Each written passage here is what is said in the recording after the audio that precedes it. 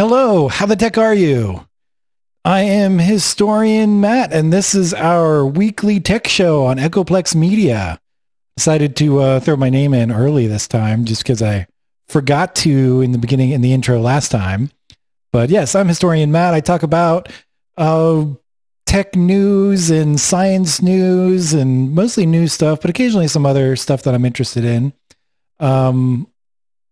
It's probably going to be a short one today. I'm kind of kicking myself because I feel like I should have gone back to our old learning the Lisp thing because that takes a long time and I have extra time this time. But next time, we're not doing Learn to Lisp this episode. Instead, I got only a couple of topics to cover, a couple stories. So one of them is don't count on EV tax credit, on the EV tax credit. So I'll talk a little more about that, but the upcoming EV tax credit, there's some issues with that.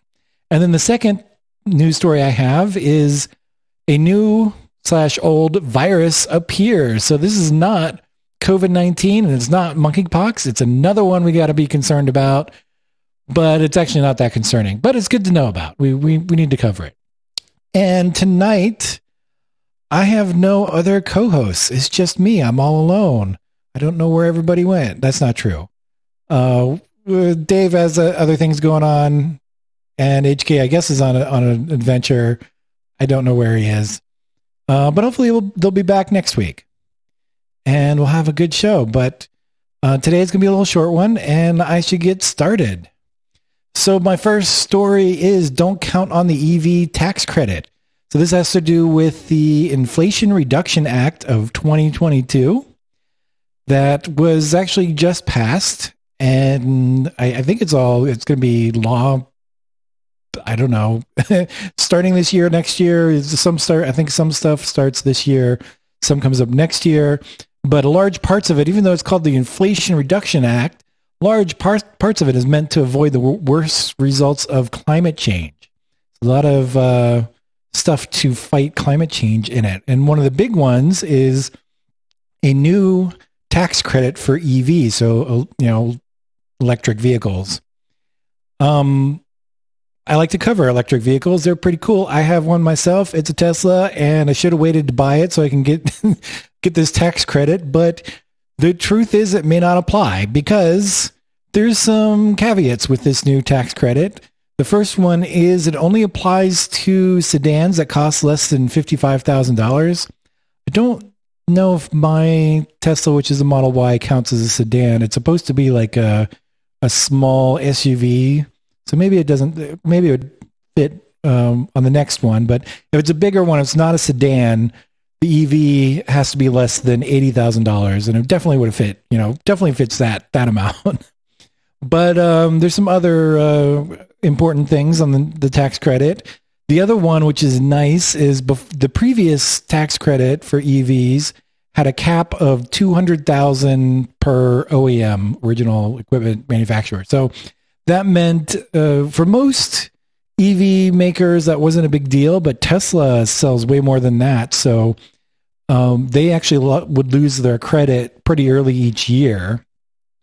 And I think GM also made enough EVs that they were hitting the cap, but this tax credit will remove that cap so we can actually have credits for more EVs. So that's all the good news that we can possibly get this credit. The problem is there's some limitations on how stuff is manufactured, specifically batteries. So for batteries, they would have to contain at least 40% of materials mined in North America or a country with a free trade agreement.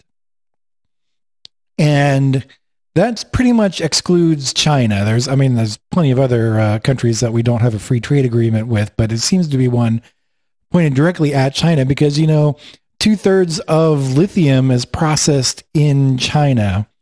A lot of it is, I think most of the lithium comes out of the Congo and then I guess is processed in China, neither of which really fit this limitation.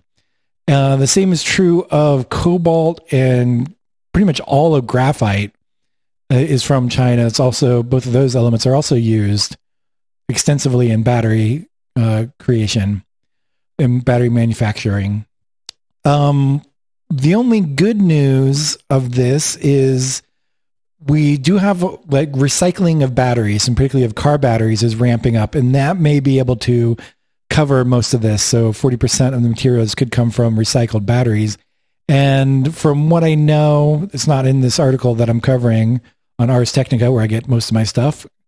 But from other sources, I got the impression that recycling batteries is actually working pretty well. We're getting pretty good at recycling car batteries in particular, and we're going to recover like 90% of the material in them. I think definitely like 90% of the lithium, probably more than that, and just put them into new batteries. So that could be really helpful as we have more EVs on the road, and more of them will need to be, more batteries will need to be recycled. So there's another part of it, which is you can get half the credit if the battery was constructed in the United States or something. This was a little bit weirdly worded. So I think it's like these two different rules, one for the battery's materials and one for the construction of the battery, each count for like 50% of the credit, I guess. So if you don't have one, you can get the other one if you do it right. So in this case, you can get half the credit if the battery is fully constructed in the United States. The problem is hardly anybody has factories building batteries in the United States. Tesla, of course, is a U.S. company and has their battery factory in Nevada and is starting to pump out batteries that I think are being used in all sorts of cars, especially ones that are coming out of the Gigafactory in Texas. So they may be able to pass this one without too much trouble. And GM also constructs some batteries in the U.S. I'm not as clear on the extent. I don't know specifically where their factory is, but GM does seem to be able to handle that, to cover this to some extent. But yeah, no other car manufacturers have factories at the moment in the U.S. Some of them are in the process of building battery factories in the U.S., but they're not, the factories, big factories like that, especially high-tech ones that are doing stuff like building batteries, can take multiple years to build. So not sure if they're going to be able to pass this obstacle this time around. So all in all, with these rules, it's possible that no EV sold in the U.S. will fully be able to take advantage of the tax credit for now. And we'll have to keep an eye on this and see what happens in the future. And that's all I have for that. I would ask if anybody has any questions, but nobody else is here with me. So I'll keep going. My second story is a new/old virus appears. This particular one is about the polio virus, which is an old virus that's been around. We have a vaccine for it, but apparently the polio virus was just recently found in samples from the New York City sewage.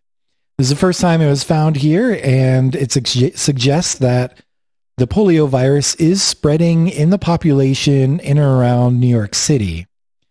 There was a case of paralytic polio, hard to say, but one case was found in nearby Rockland County. I don't know the New York area that well. I don't know where Rockland County is, but it's nearby apparently. And the man who got it, who got paralytic polio, really bad case, was not vaccinated against polio.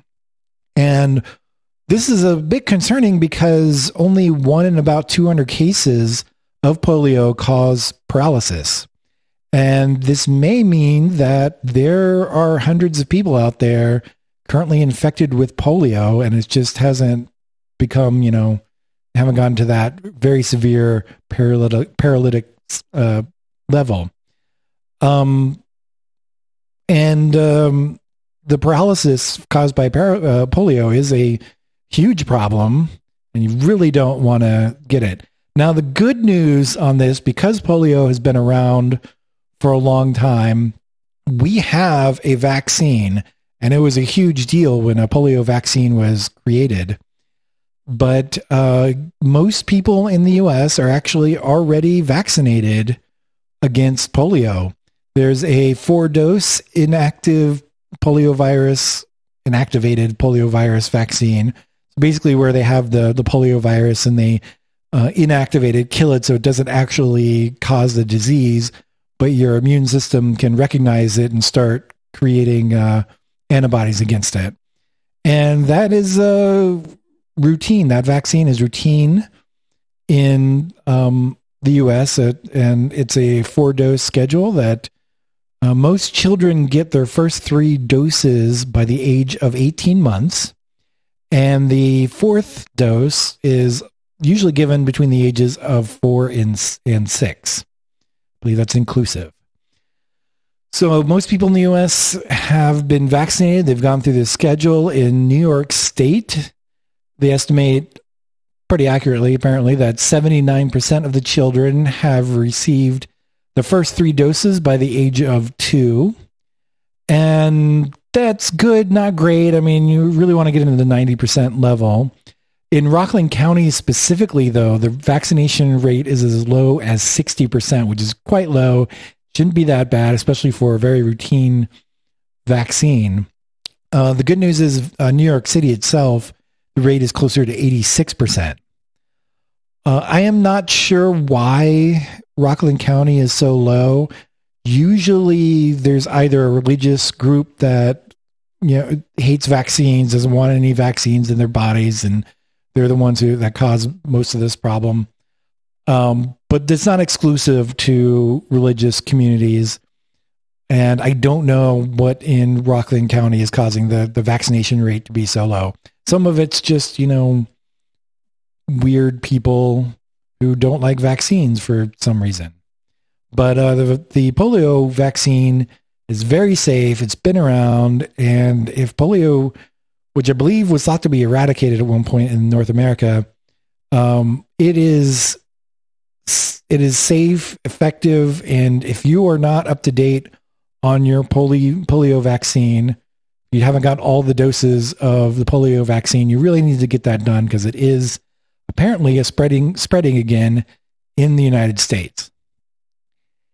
And that's all the news that I have for today, and I don't have any co-hosts, so that is the end of the show. And I don't know what to do to read the show out because I don't normally read the show out by myself. So let's see. Check us out on Echoplex Media. You can find us somewhere. This show and many other Echoplex Media shows are on all the podcatchers. And what else? We got some Patreon stuff. I think it's Echoplex. I think it's patreon.com/Echoplex. I don't think media is at the end. Never know these things. Really needed all this written down. But I think that's all I got for today. And hopefully my co-host will be back next week. I'll have plenty of tech news for you then. Have a good one.